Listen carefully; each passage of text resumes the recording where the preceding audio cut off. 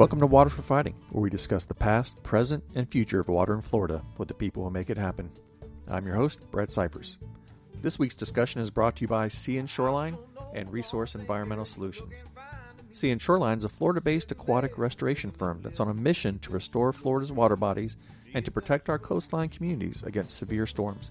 You can check out their projects at seaandshoreline.com. And of course, RES. RES is the national leader in ecological and hydrological restoration, offering nature-based solutions with guaranteed performance through innovative delivery options. Discover more about their work and commitment to Florida and its environmental challenges by visiting www.res.us.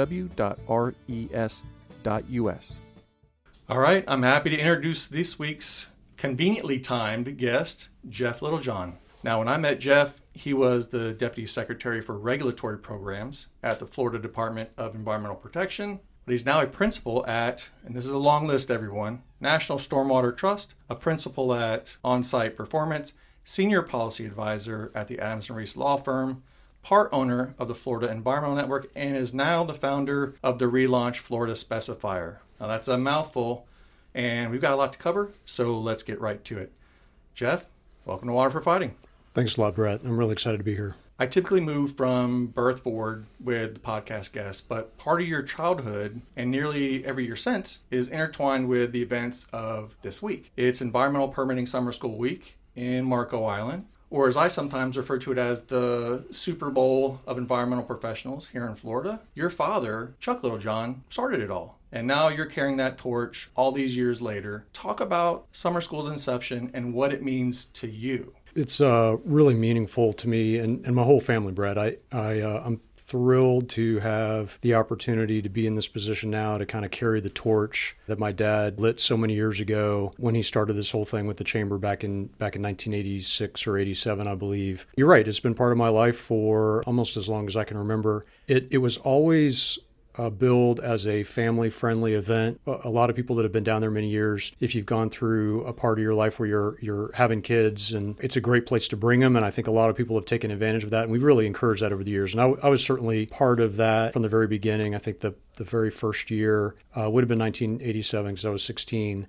And I remember that summer getting to go down there, and I got hang out at the pool and the beach, and I never really understood what my dad did. So, he was inside doing his thing, and I was just out by the pool. But there were always a lot of kids there, and it was always easy to meet other kids who had parents at the event, and it was really cool. I don't remember Ryan Matthews early on. I think in those first couple of years that I went before I went off to college. Because I think he was, he's a lot younger than me, so he might have been in the kiddie pool, right? And but I do remember, I remember thinking, as Ryan and I have been talking about this lately, how cool it is that he remembers growing up there too as a kid, and his dad going, and we've had those experiences and kind of bonded over that shared experience, and it's really meaningful that we get to do it together now, knowing that our fathers were involved from the very beginning, and now we're doing it together. It's pretty cool. Yeah, I think that is cool. And, myself off and on for the last 21, 22 years have gone. I find myself not on the beach or in the pool because obviously we're down there to work more. When it comes to you, was there a point when you were younger, what was that point when you started to pay attention to what was going on inside of the building rather than out back? Oh, it wasn't until I came back later as an environmental professional and went as an attendee. I mean, as a kid, it was just a fun place to go. Nice. Okay, let's press the rewind button a bit. Now back to standard operating procedure. You were born in Melbourne, here in Florida, but you grew up in a bunch of different places, right? Yeah, that's right. So and part of that, I want to talk about not just your parents, but I also want to talk about your step-parents a little bit. Because based on your choices of career, it seems like they've had a significant impact on you all the way around. First, let's start with your dad and mom. Where are Chuck and Donna from, and how did they get to Florida?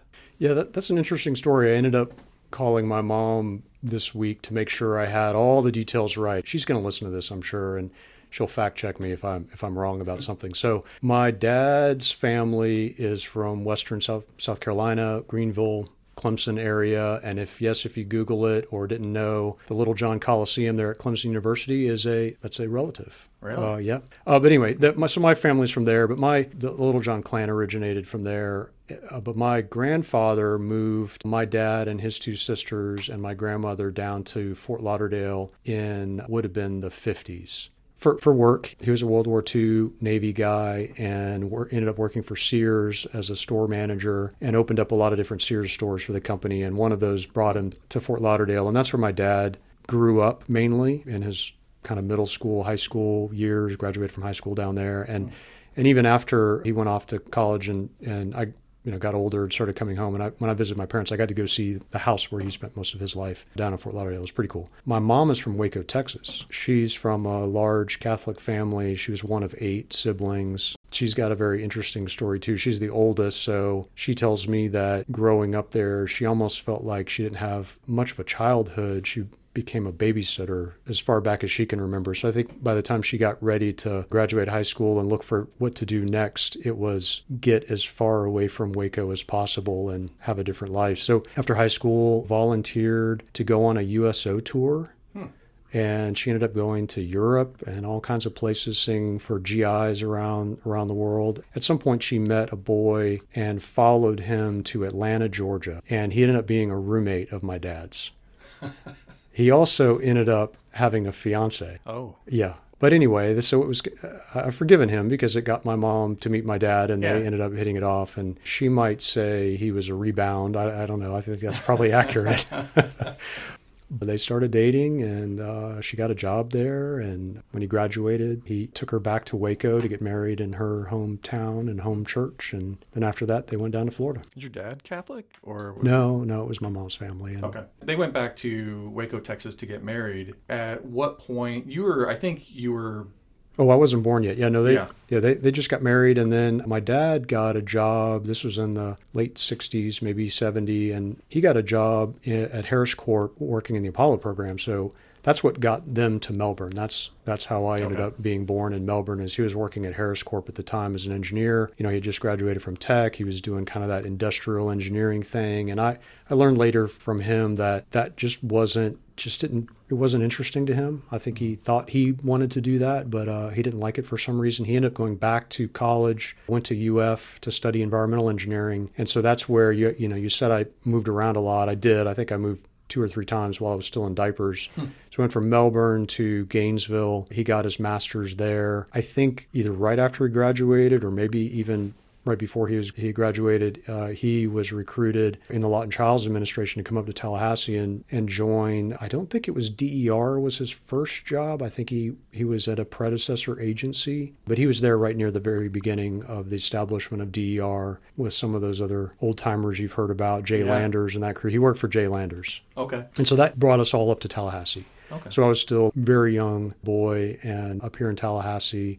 He had the state job. My mom was going to FSU, trying to get a degree in nursing. That's kind of, I think, when the wheels fell off in our little family. Yep. Not that those types of things are fortuitous necessarily, but it does bring your stepfather, Mac, into the story. Sounds like an interesting guy. I know your dad. I do not know Mac, but I think he's part of why you spent a lot of time moving around and also your attachment to the Navy, right? Yeah, that's right. So he is very different from my father. He had been a corpsman in Vietnam, deployed with the Marines. He's a big guy, a tough guy, wore a lot of that experience on his sleeve. He was a Navy guy for sure. So he came back from there and went to FSU on the GI Bill. His family was from the Panhandle, so I think FSU was a natural place to go. Mm-hmm. He was also in the nursing program. So yes, he was a Navy nurse, but I think if you were to try to imagine what that's like, he was more. His personality was a lot closer to the door gunner in Full Metal Jacket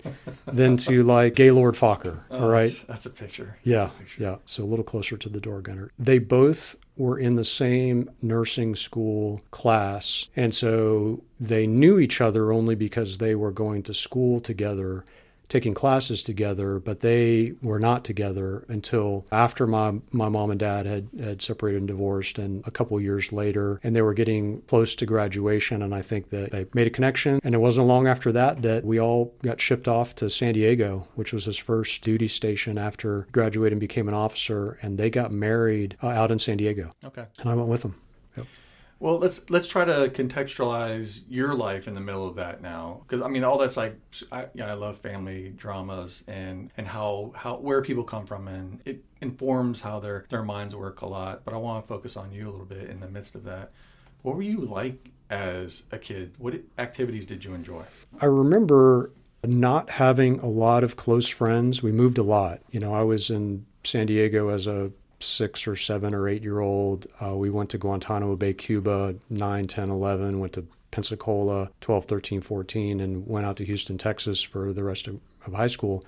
And so I never really stayed in one place long enough to have very close friends. I'd meet some, people in school or neighbors or whatever, and I end up having some friends. But I think because of all of the moving around or just my personality, I was kind of a bookish type, right? I like to read books. I had an Atari 2600 and a Commodore 64 and an Intellivision and Betamax. So I was in the, wow, your house was the place to be. In the 80s we had, all the latest tech. So, but I played I played games. I read a lot of books, and I think you should cut this out, Brett, but I played Dungeons and Dragons. I mean, I was definitely a nerd.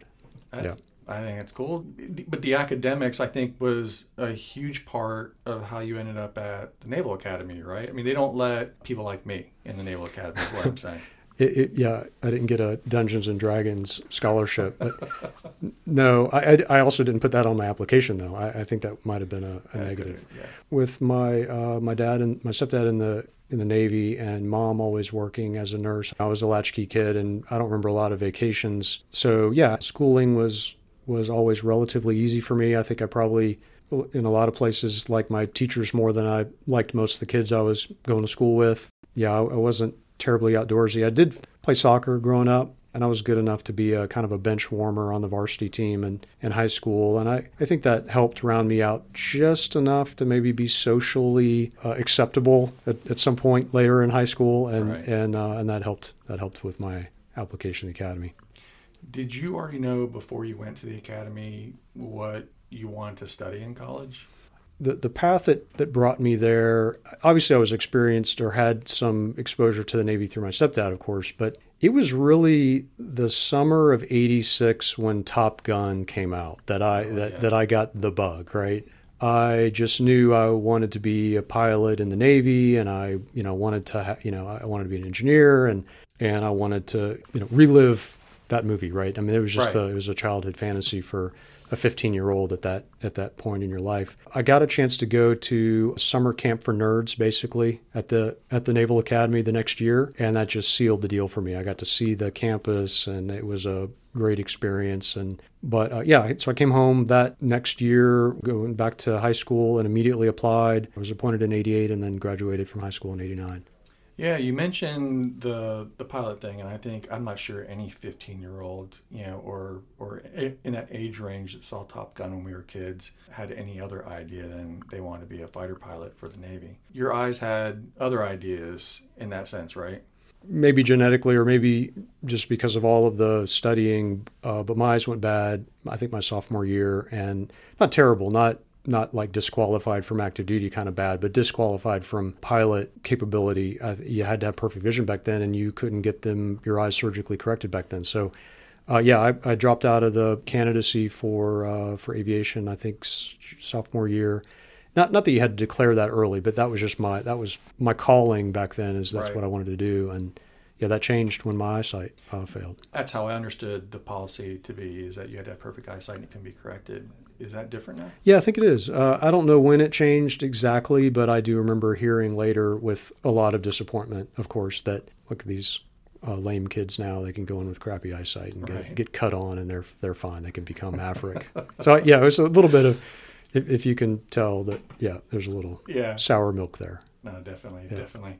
So you can't be a pilot, so naturally you choose the job that's the exact opposite of flying around the air, and that's hanging around underwater. So I was a little disappointed, and when I learned from the docs that I couldn't fly, and of course I knew the Navy had ships, and that was the natural backup plan for 75-80% of the kids there going on ships and or submarines or something like that, and it just didn't feel like something that it wasn't exciting to me. And so I was looking around for other things to do and other opportunities, and there was a chance to compete for a spot to go to dive school as a midshipman, as a student at the academy. And so I went the summer between my junior and senior year. I got a spot to go to Panama City Beach, Florida, and go to Navy dive school. And it was just a very, very cool experience. It was tough. It was a lot of fun too. And I just really liked it. I liked the culture. They never made any Top Gun movies out of it, about it, but it was a lot of fun. The culture was great, and I just liked the guys and the missions, and it called to me from there. So that was what I pursued from that point on. And a year later, when I graduated, I got a spot to go back to dive school and become a dive officer. I want to take just a moment to talk about my friends at RES. Florida is a treasure trove of natural wonders, but the cost of that treasure is our collective responsibility to restore and protect its ecological and water resources. That's where my friends at RES, the nation's leader in ecological and hydrological restoration, are at their best. With an extensive Florida-based team, RES provides top-notch, nature-based solutions that uplift Florida's ecosystems and the communities that rely on them. From water quality to hydrological restoration, wetland mitigation to coastal resilience, RES addresses the complex challenges facing our state with their unique operating model of taking full responsibility for their project's performance over time. Working with both the public and private sectors, RES is tackling the issues affecting Florida's water and land resources the most. Their long-term, cost-effective, and sustainable projects rehabilitate impaired ecosystems, helping them do the work nature intended: cleansing water, sheltering wildlife, buffering storms, and sequestering carbon from the atmosphere. Join RES on their mission to restore and uplift Florida's ecosystems. Visit www.res.us to learn more about RES and their commitment to creating a resilient future for Florida. All right, let's get back to the conversation. And talk a little bit about your jobs, your duties in the Navy. You were in EOD, right? That's an interesting choice of jobs there. Talk about that a little bit. Yeah, I didn't tell my mom that that's what I selected for maybe years later. Till it was too late for her to intervene. So in the dive community in the Navy, you can choose to go on to additional training and learn how to defuse military ordnance, and going from kind of what you called salvage diving or traditional ship's husbandry diving into explosive ordnance disposal. And again, I think the challenge and the, being young and believing you're immortal, it just seemed exciting. And I signed up for it and got a spot and went to that training. And that led to all kinds of just, fantastic adventures and stories. And the training was great. The opportunity to legally set off explosives, for a job, just never seemed real. Most of that experience, I had to pinch myself because it just felt like it's too much fun to be deserving of a paycheck. I got to spend a lot of time overseas. I served in Europe, mainly in those jobs, and got to go into Bosnia and clear landmines and pick up unexploded ordnance, and got to do a lot of diving, got to parachute. It was awesome. Yeah, it has to be like super rewarding. Your mom does know that that's what you did in the Navy now, though. Yeah, sorry, Mom, I withheld that from you. Yeah, it's all right. I survived it, so she doesn't care anymore. So, raised the question, why leave the Navy? And I think I know the answer. I think one point you said that you left for a girl. Did I get that right? I left for reasons. The next job that the Navy told me I was going to have was what I considered a desk job in a pretty bleak part of the world in the Middle East, and this was in 2000. And I just thought, well, that's the last place I want to spend the next 3 years of my life. Not knowing that the next year would become the epicenter of all kinds of activity, but But at that time, that just did not appeal to me. I served with a lot of guys who were married, some of whom had children, and I don't remember a lot of very happy families. Yeah. I grew up in a similar lifestyle. My dad didn't deploy as much as we were deploying, but moving around all the time and spending time from home, these weren't all happy marriages and happy families. And I thought, I knew I wanted to have a family. I did meet my future wife back then, and not that I necessarily knew. I mean, she would call me on this if I said, "Oh, I knew I was going to marry her." That I knew that I wanted to have a family one day, and I knew that was not going to be pretty if I stayed in the Navy. And the Navy just it wasn't exciting. Like the next thing for me wasn't exciting. And I hate the way that sounds as I say it, because it almost sounds like I'm being selfish. Oh, it's not fun anymore, Jeff. So okay, do something. Anyway, I also really wanted to become what I call a real engineer. I got an engineering degree from the academy, but when you're in the Navy, you're not, with few exceptions, you're not using your degree. I mean, they're English majors that fly airplanes and engineers that just fool around with explosives and play. I saw myself as an engineer. I wanted to become one, and I wanted to go home to Florida. I think I was homesick. I'd spent most of my time in the military away from home in the United States, and I was homesick. That makes sense. My mom and dad were the same. They were both Navy brats, and my dad was a Navy guy, and so he had no trouble moving around. But I think that last one finally got my mom is where how we stuck in Hillsborough County. She's like, I just don't want to move anymore. And he loved it. I lived all over the world. He said, Navy guy like yourself. But it gets tough. I mean, after a while. So you wind up back in Florida, and you want to do some real engineering. Was family the reason why you chose to come to Florida? For sure. I mean, I was born in Florida.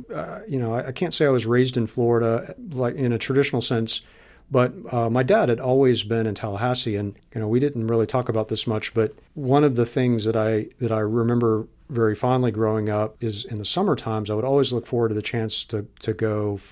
My dad would get me for a month or 6 weeks in the summer. And so I would fly from wherever we were living at the time back to Tallahassee. And so if there's any place that really felt like home growing up, it was Tallahassee. When I left the Navy, I didn't move back to Tallahassee, but I kind of knew I wanted to be in Florida. My dad was still in Tallahassee. He married Cindy when I went off to college. And so he was there with Cindy's daughters, Jamie and Tracy. They were all in Tallahassee. My mom and stepdad settled in Tampa, where I had a brother who was still in high school at the time, uncles and aunts. And so I just have a lot of family in Florida, and it felt like the place to go. So yeah, when I got out of the Navy, I went back home and stayed in Tampa for like a week before I just had to get out of there. So I had done my resume already and sent it out everywhere, and I just did a road trip and met with a bunch of engineering firms, and I think I picked my firm and agreed to a start date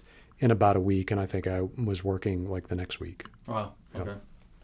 Yeah, and I guess I don't want to gloss over too much of that, because I mean it's the reason why you came back was to do engineering, but I want to talk about your transition from being a working engineer to that world of policy, because your father famously involved in environmental policy in Florida for many decades. When did you start feeling that need to edge in that direction? It wasn't for many years later. I was doing engineering for a company called Eiselmenger and Stubbs Engineering in Palm Beach County. They were very niche, a small engineering firm. It was a great fit for me. I don't think I would have done well going to a big production engineering company, because I was a brand new engineer at 30 years old, right? I would have been in the cubby holes or cubicles with 22-year-olds, and I don't know that would have gone well. But Charlie Eiselmenger, he was my mentor, my first job, my first boss out of the Navy, and he was great. He just threw me right into project management and helped me become a real engineer. He was not, I shouldn't say, it's not fair to say he wasn't a policy guy, but I think he was focused on serving the client in engineering. But he did encourage me to get involved in professional associations, and so I joined the Florida Engineering Society very early in my career, and then I volunteered on one of the committees. There's policy committees at Florida Engineering Society, and one of them was an environmental committee called CEQ, Conservation and Environmental Quality Committee, and so here's kind of the the part of the connections that begin to happen. So my dad was a lobbyist at that time. He had left DER, was doing lobbying for the chamber and for lots of other folks, including Florida Engineering Society. And he served the Conservation and Environmental Quality Committee as a policy and advisor and lobbyist. When I joined that committee, I got to see my dad as a lobbyist, and I began to really understand for the very first time what it meant, what policy meant. And I begin to slowly understand the benefit maybe in client service, knowing what maybe changes are happening at DEP or things like that. And I would pick those up at those committees. And then what it meant when I would see him over Thanksgiving or Christmas is now I could have a conversation with him, and it wasn't just complete Chinese arithmetic coming out of his mouth. I could start to understand what he did. It started to make more sense. Still wasn't terribly interesting to me, though, at the time. I didn't want to become a lobbyist or become a policy guy. What I wanted to be was a regular engineer and have a family. It wasn't long after I moved to Palm Beach County that the January came home. Her family was from South Florida. We reconnected down there and started a family down there. Nice. How did you end up in Tallahassee eventually? Was it when you ended up at DEP, or was it before then? No, it was actually before then. This would have been 2007 or 8, maybe a year earlier than that. But right around then, we had a client in North Florida. We were spending some time up in North Florida working on that project. It was actually Shell Point Marina, not too far from here. And I think we had one kid, maybe just had our second kid, and we had decided that she went to FSU, and I've got lots of family in Tallahassee. We both decided, it seems like at the same time, that, hey, wouldn't it be better to raise a family up in Tallahassee than down here in Palm Beach County? No offense to the Palm Beach County folks, but we like the small town feel better. And yeah, my Charlie Essminger supported the move, and we opened up a small Tallahassee office, a one-man Tallahassee office, and I was working up here. What kind of projects were you working on when you had your office up here in Tallahassee? Well, Shell Point Marina was a big project that occupied a lot of my time. I split my time between design and permitting, and that project needed a lot of both. But I was still working on projects that I'd started in South Florida, and I picked up a little bit of work here and there up here. But that was, if you remember back in that time frame, that was when the real estate economy was really starting to slide into the ditch, and there weren't a ton of development projects up here. And so just kept chipping away at the work. And so at some point, you end up at DEP. I spent a little time there. We were there at the same time with Herschel Vineyard. Who recruited you to do that? How did that happen? Was it him or was it someone else? Yeah, that's a great story. You remember that committee I mentioned earlier, that conservation committee at FES? So we had an annual meeting. Florida Engineering Society, had an annual meeting of that committee up here in Tallahassee, and people that served on that committee around the state would drive up. And we did that so we could have a face-to-face with some of the leadership of DEP. And so this was the CEQ meeting in early 2011. I think it would have been February. Herschel Vineyard had been appointed maybe a week earlier. And I don't know if you remember, but the transition team, I think, accepted most of the resignation letters from most of the senior leadership at DEP. So he basically inherited an agency with not a lot of the leadership positions filled. And so he came to the committee meeting and kind of introduced himself and described his vision for the agency and made an appeal to those of us who may be interested in serving. It may have been because he was talking to a bunch of engineers, but he also said, I'm looking for some engineers. I want to do some good work, and describe that vision. And it called to me. So after the meeting was over, I picked up the phone and called my boss and told him what I had heard, and told him that I really liked what I heard. I kind of described it, and I said, hey, would you support me throwing my name in the hat just to, I might get an interview. I might get to meet the guy. No chance he's going to hire me. I think I was 39 and had no gray hair, and I was sure that he would want a gray-haired, wiser person than me, maybe with a more even temperament than me. I don't know. I didn't know what he was looking for, but I threw my name in the hat and got an interview, and that's how I actually met him. Was it awkward? I was there a little bit later. I think it was a year after he started at DEP. Was it awkward going into a place where you're kind of playing that whole turned over apple cart, rebuild it back into something that functions differently? I never thought about it that way. Herschel and I have shared lots of those memories of those early days at DEP, and the way I think I would characterize it, I think the way he would characterize it too. I think we both felt like, I don't know, wide-eyed or kind of deer in the headlights. We didn't know what the rules were. Neither of us had spent any time in state government. Yeah. I think when I interviewed, that was my first time in the Douglas building. I mean, I didn't know anything about DEP. And suddenly I've got that job. And I think Secretary Vineyard kind of felt the same way. Like, wow, okay, so this is the restroom. How does this work? What is my day supposed to be over here? So right. I think we had an understanding. I know he spent some time with the newly elected Governor Scott about kind of his vision. Herschel had a vision for what he wanted at the agency, and that was a vision that resonated with me. He expected us to find ways to reduce unnecessary burdens, not enforcing environmental laws, but finding ways to enforce them more efficiently so that those burdens could be lowered, focusing more on, the outcome than the process. And those were, as an engineer, I all of that stuff, I ate that up. All right, let's pause for a moment to talk about my friends at Sea and Shoreline. As we in Florida wonder what the future holds when we face the storm season ahead, Sea and Shoreline is working to protect our coastline communities against severe storms by installing a variety of green and gray infrastructure solutions to make our cities and counties more resilient. These solutions include seagrass restoration, mangroves, oyster reefs, riprap, oyster breakwaters, and something called a WAD, which stands for Wave Attenuation Device. By installing their patented WADs, Sea and Shoreline can help protect our communities against sea level rise and storm surges by diffusing wave energy, stopping shoreline erosion, and even rebuilding shorelines through sand accretion. To learn more about how Sea and Shoreline can protect your community, visit seaandshoreline.com. All right, let's get back to the conversation. And I guess maybe that's why I perhaps attribute that potential awkwardness is neither one of you were government folks, or a lot of us government people that have been around for a bit before then. And so you walk in, it's like you have an idea what you want to do. It's like, but you don't know how to do it. And I think, interestingly, that became the subject of, depending on the week, it seemed like, the subject of some controversy for you, for Herschel. What was your approach? Because I don't think it was like you were being intentionally controversial. Like, hey, we're going to do this thing that's going to make someone upset on a given moment.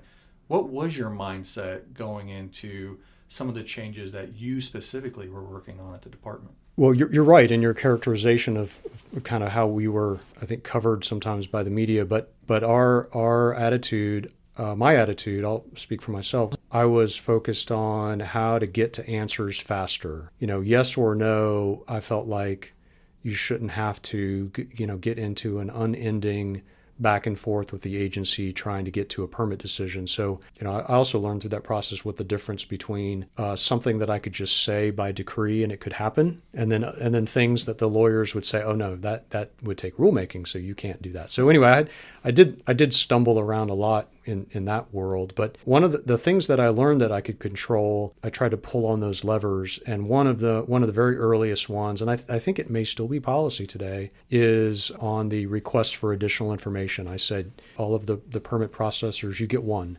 And then your second one needs to be signed off by your supervisor. And, by the time you get to the third one, I'm asking a division director to sign off on it. And I'm the only one that can approve a fourth RAI. And there were no 4 RAIs. That never happened. So I think that sent the clear message that I wanted. I wanted us to get to answers faster. I wasn't putting my finger on the scale. I never asked anybody to, say yes more often. I just wanted to get them to get to answers. Another thing that we did is we really looked hard at where we were spending our time and energy. And one of the areas that I felt like we were really spinning our wheels is pursuing what I would just call paperwork violations.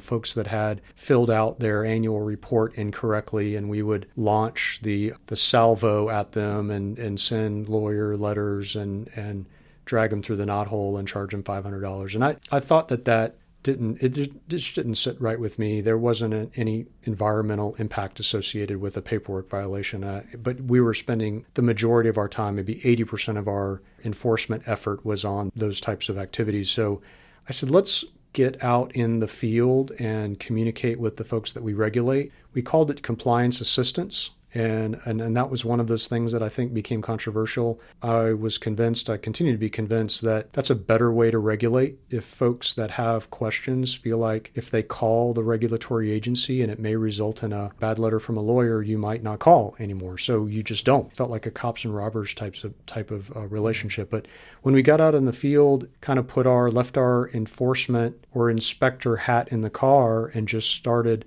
working with people, we found that there was just a lot of confusion and a lot of lack of knowledge about what was expected of them by us.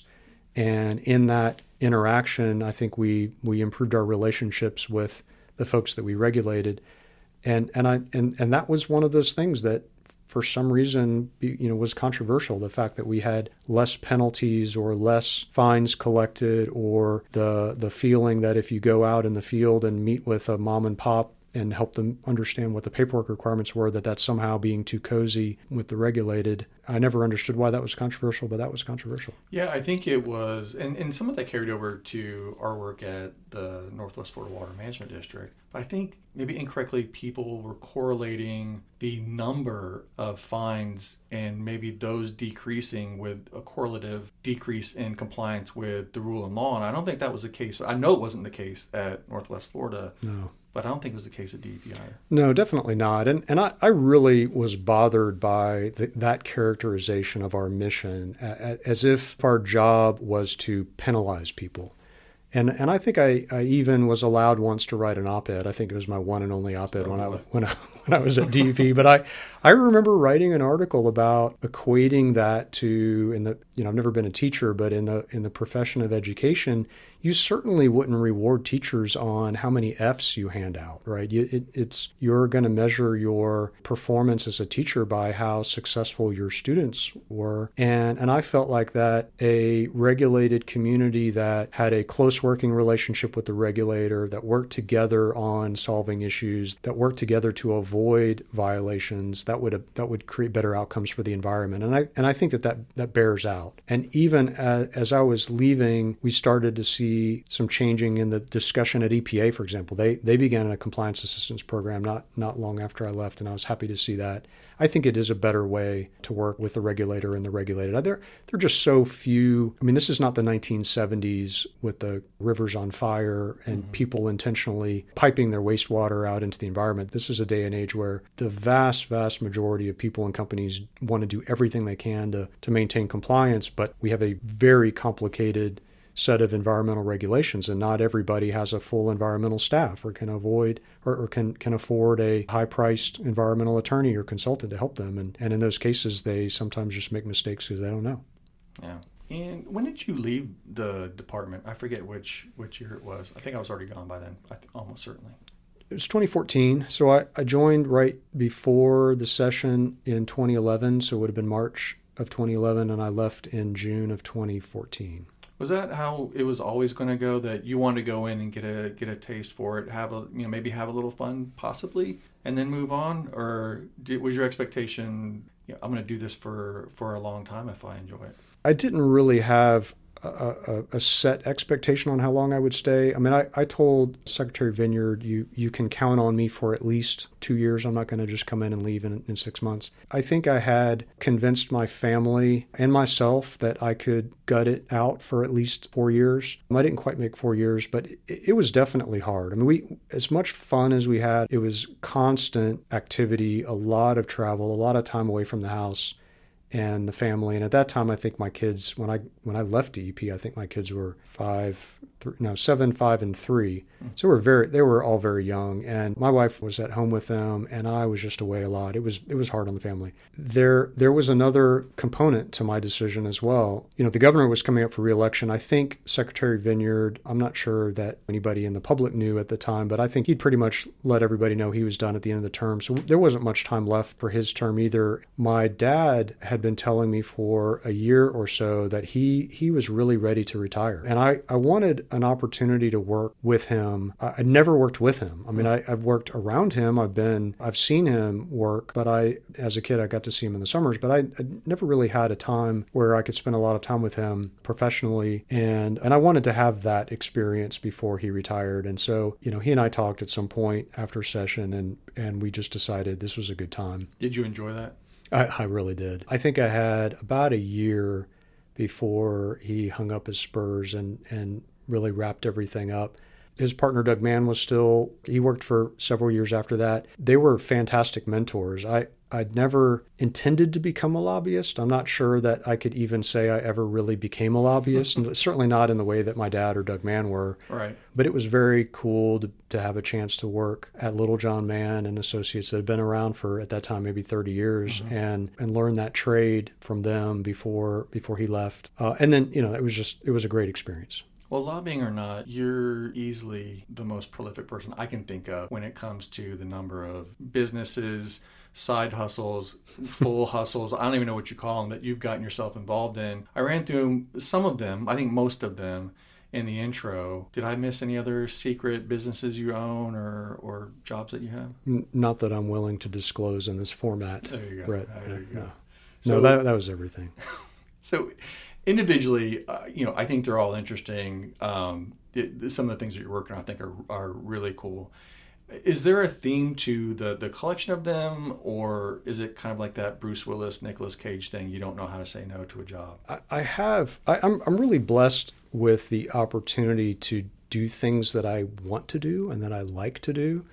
And I rarely work long on things that I don't enjoy. And I realize it's a luxury. I mean, I try, even when I'm tired or I feel like I've got too much on my plate, I try to remember, I reflect that, I chose this.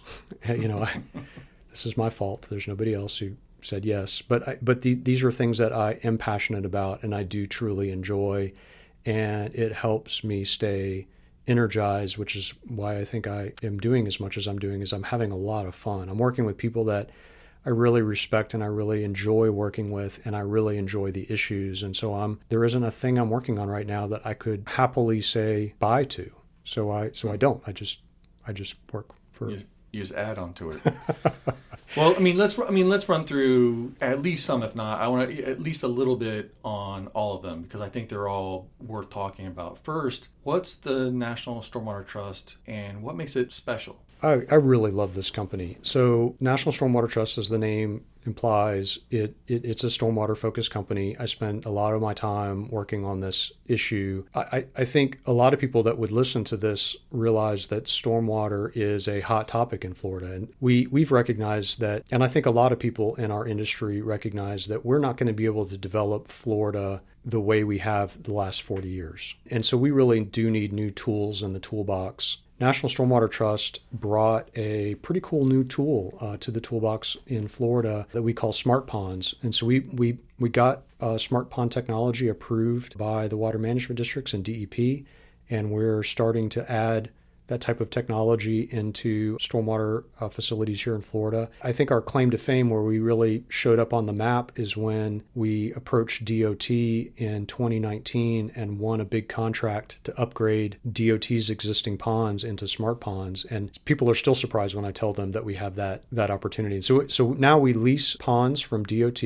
take those pond permits to the water management districts, ask for the upgrade to a smart pond, get all of that entitled in a permit. And in doing so, we are also generating water quality credits that we have arranged a way to transfer those credits to third parties through an ERP. And we were the first folks to figure out how to make that happen. And I think it's a pretty cool new tool. It gives us an opportunity to create a big regional DOT pond and make it more efficient and generate regional water quality benefits, and then transfer some of those to folks in the watershed. And it's been fun working on that, because it's kind of groundbreaking and on the cutting edge of, I think, where we're going. And I'm happy to see that provision is built into the new generation of stormwater regulations. And so that, I think that's an endorsement in some way by DEP that this is a way that we can really cost effectively lower nutrient loading in a watershed through programs and projects like this. It is, but I think for me personally, it's the next one that captures the imagination for me more, and not just because I worked with you a little bit on it, and that's on-site performance. Talk about that a little, because it was one of the great white whales of springs, and we had a huge number of springs in North Florida, in Northwest Florida as well. And dealing with septic tanks, dealing with wastewater utilities in sparsely populated areas is a real challenge in terms of making it worth the cost. Talk about On-Site Little and how it's kind of changing the way that people think about that. I do love what we're doing at On-Site. And if I could go back to my DEP experience for just a second, one thing that I was certain I never wanted to get involved with when I was a DEP is anything to do with septic tanks. I knew, and this is like you said, a white whale, really tough issues, right? You're talking about folks that, have a septic tank, they're legally entitled to it. Now we find out because we've allowed too many in a given area, we're creating problems. And now we as a government are asking them to come back and change. And that's really tough. And this company is a wastewater technology company that really is just marrying existing types of technologies in a new and unique way and bringing it to the marketplace in a really novel way. And I've enjoyed becoming a part of it. So the short version of what it is and how it works and why it's cool is the company has miniaturized a wastewater treatment plant into a form factor that can be used or sized for a single family home. And so this is not an advanced septic tank. This is a miniaturized wastewater plant. And it is controlled in real time, remotely through a connection to the internet in a SCADA system by a licensed operator, just like a large wastewater plant. When we piloted the technology with DEP, we were talking with them about the opportunity to permit a system of these individual units in the hundreds or thousands potentially by virtue of their network connectivity and their central control and in a common ownership arrangement. Could you DEP permit or issue a permit to a city municipal utility, and under that permit allow them to retrofit hundreds or thousands of septic tanks under a single permit? And DEP loved the idea because I think they recognize this puts a professional operator in charge of the compliance of that unit in a wastewater permit that gives DEP a lot of enforceability to ensure that the effluent limits are met and all the conditions are met. And they were very comfortable issuing permits to wastewater operators, to municipal wastewater utilities. They were struggling with how to deal with, homeowner-owned equipment like septic tanks. Right. So the model just fit, and we've enjoyed some success getting that model out in the field, places like the city of Apopka or Lake County. It's been a lot of fun. One of my own misconceptions going in, learning more about what you were up to, is the comparison to the typical modern, but we call it, the advanced on-site septic unit. And it sounds, for someone like myself who is going into it as a layman, doesn't understand the distinction between the two, but there's a huge difference. And I think you talk a little bit about that in terms of there's a centralized brain. Are there any other distinctions? And the treatment itself is also better, right? I don't think it would be fair to all of the equipment technology companies, the technology companies in this space, to say that we are head and shoulders higher performing. Mm-hmm. I think there are some units out there that have done very well in testing. Comparing test numbers to our results, I think there are some that are pretty close. But I think the main difference is we are continuously monitoring and operating the equipment, and every month sampling the effluent and taking the grab samples to a lab and having it tested by the lab and turning those lab results to DP. So it has to do with how much testing we're doing and how much verification of that performance. It's one thing to go through a testing program, achieve high marks in a controlled environment, and then go deploy those units out in the field, not knowing how the homeowners are going to actually use them. And what we learned as we've deployed units in the city of Apopka, homeowners are amazingly varied. Sure. How much wastewater they generate, even, from home to home, certainly, and even at the same home from week to week or month to month. And being able to have a computer on board that's seeing all of that and making those changes in real time, and then having a real human professional operator that oversees it. We're making changes to the plant recipe and process all the time. Okay, job number 3 is you're a senior advisor at the Adams & Reese law firm with a mutual friend of ours and former secretary, your former boss and mine, Herschel Vineyard. How did the two of you get hooked up? Yeah, that's also a little bit of a story. Well, first, I greatly respect Herschel Vineyard, and I've always enjoyed every opportunity to work with him, for him. my job number 3 before I joined Adams and Reese was I was still at Littlejohn Mann and Associates. Only there was no Doug Mann anymore, and there were no associates. It was just me, and I haven't ever been a 100% full-time lobbyist. But I had a handful of clients there, including the Florida Engineering Society and the Florida Ports Council. Those are fantastic clients, and I want to continue to help them. But I was a solo practitioner in a lobbying firm of one, and also trying to do other things too, and administrative and kind of paperwork burden associated with owning a lobbying company it's not insignificant. So when Herschel joined Adams and Reese, he let me know that they could find a home for me over there, even with my kind of unusual work situation.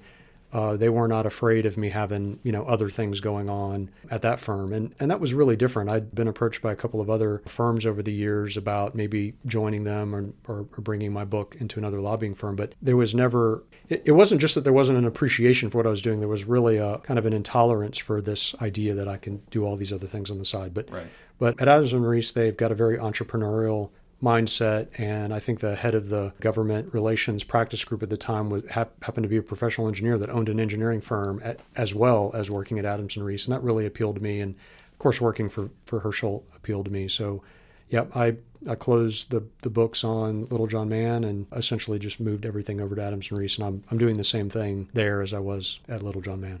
Okay. Now I want to move on to job number 4, where you decided to dive straight into the multimedia news business by buying the Florida Specifier. Pretty well known. It's been around for, I think, like 4 decades, maybe even more. It's an industry paper for environmental professionals here in Florida. And now you're trying to work with a crack young team of folks to work with you to expand its reach, expand its utility as well. What on earth were you thinking when you said, let's do this? The way you described that or asked that question, I'm not sure I'm not sure unfair. I really did fully think about it.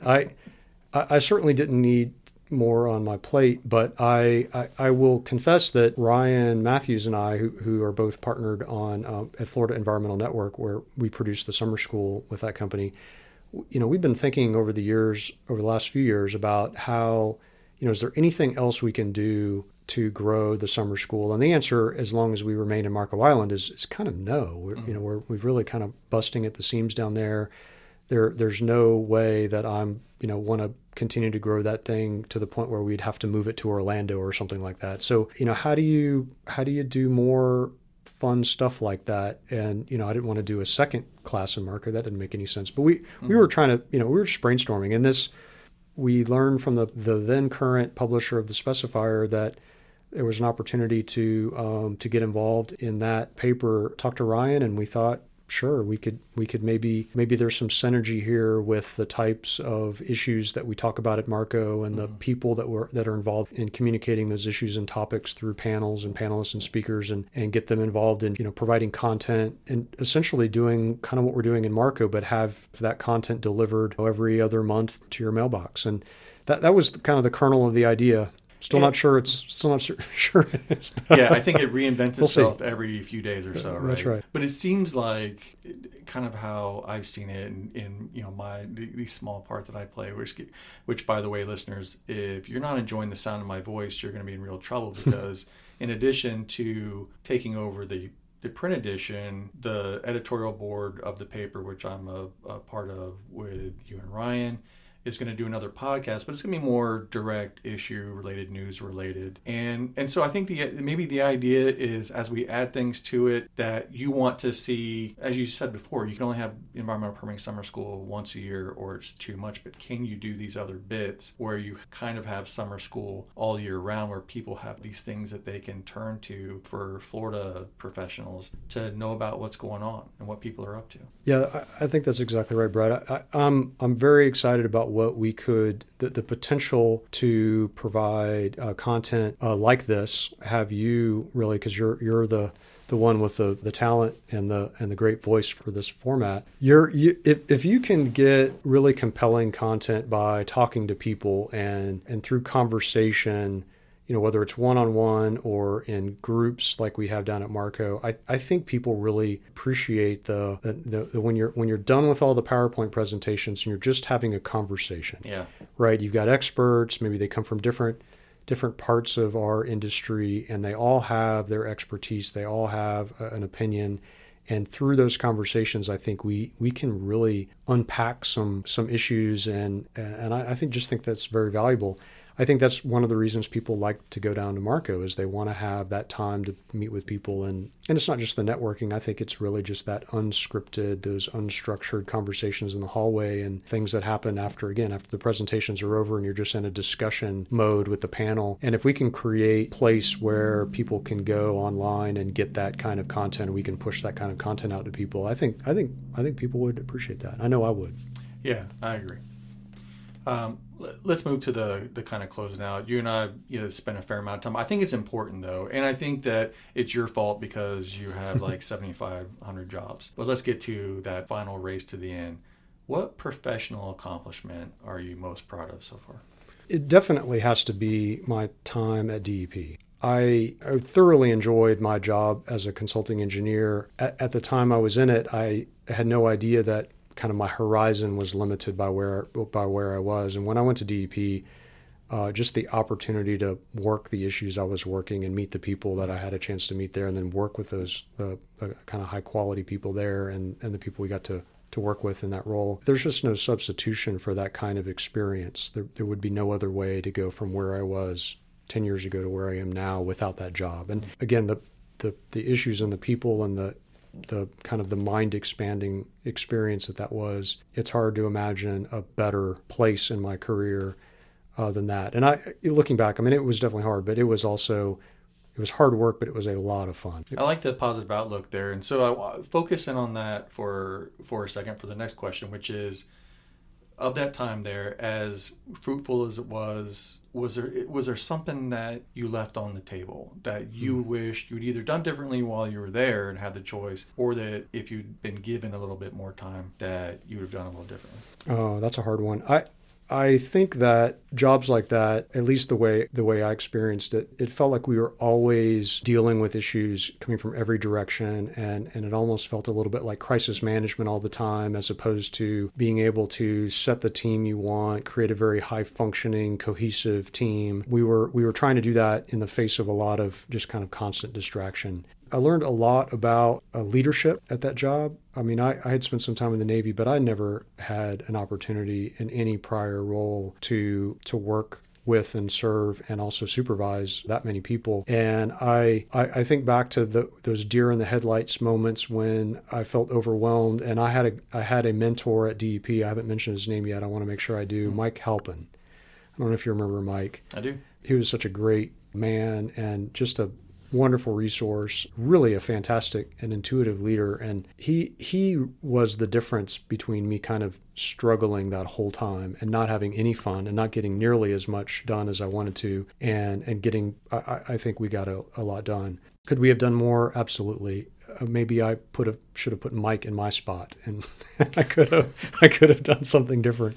I wanted to get the 404 assumption program done while we were there. I don't think we had an EPA that had any interest in that, but we took a run at that. There were a few things that I certainly might have done differently, knowing kind of how things went. But no, I don't really have any regrets, and I don't think I had any oomph left in me by the time I left. So I'm going to say no. That's a fair answer. Okay. It's a long way of saying that, but it's a fair answer.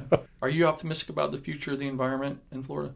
I am. No, I am. I know that humans are very innovative, and as long as you don't prevent them from thinking creatively and working the problem, I think we can do a lot of great things. And I think this is what Florida has. It's really great. I know we have environmental issues here, but we also have a very enabling environment for problem solving. Mm-hmm. And I think we're going to solve a lot of our own problems. If humans can solve the great horse manure crisis of 1893, I think we can manage to find a way to clean up our water.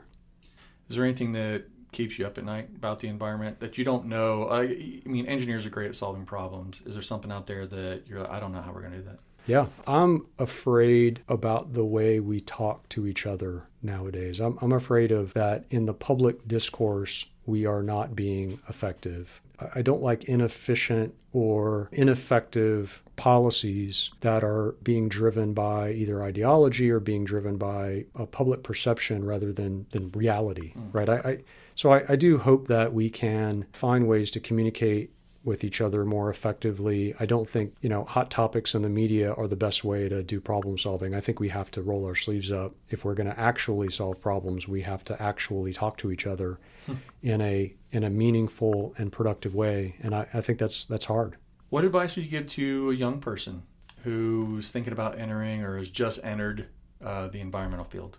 And that's another good one. Never stop learning. I think you should get out on the skinny part of the limb and try new things. I think we've got to innovate our way through a lot of the issues we have, and I think that humans are really good at that, and you should encourage young people in your organizations, wherever you are, to think outside of the box. Maybe talk to people that you disagree with, but really talk to them. Don't just disagree with them. If people are interested in learning more about how you can help them, which of your 3,000 emails is the best one for folks to reach? I'll put all your info on the episode notes, but which one do you prefer? Probably Adams and Reese is the easiest place to get to me. Jeff.Littlejohn at arlaw.com. There you have it, and I'll put it out there for you folks as well.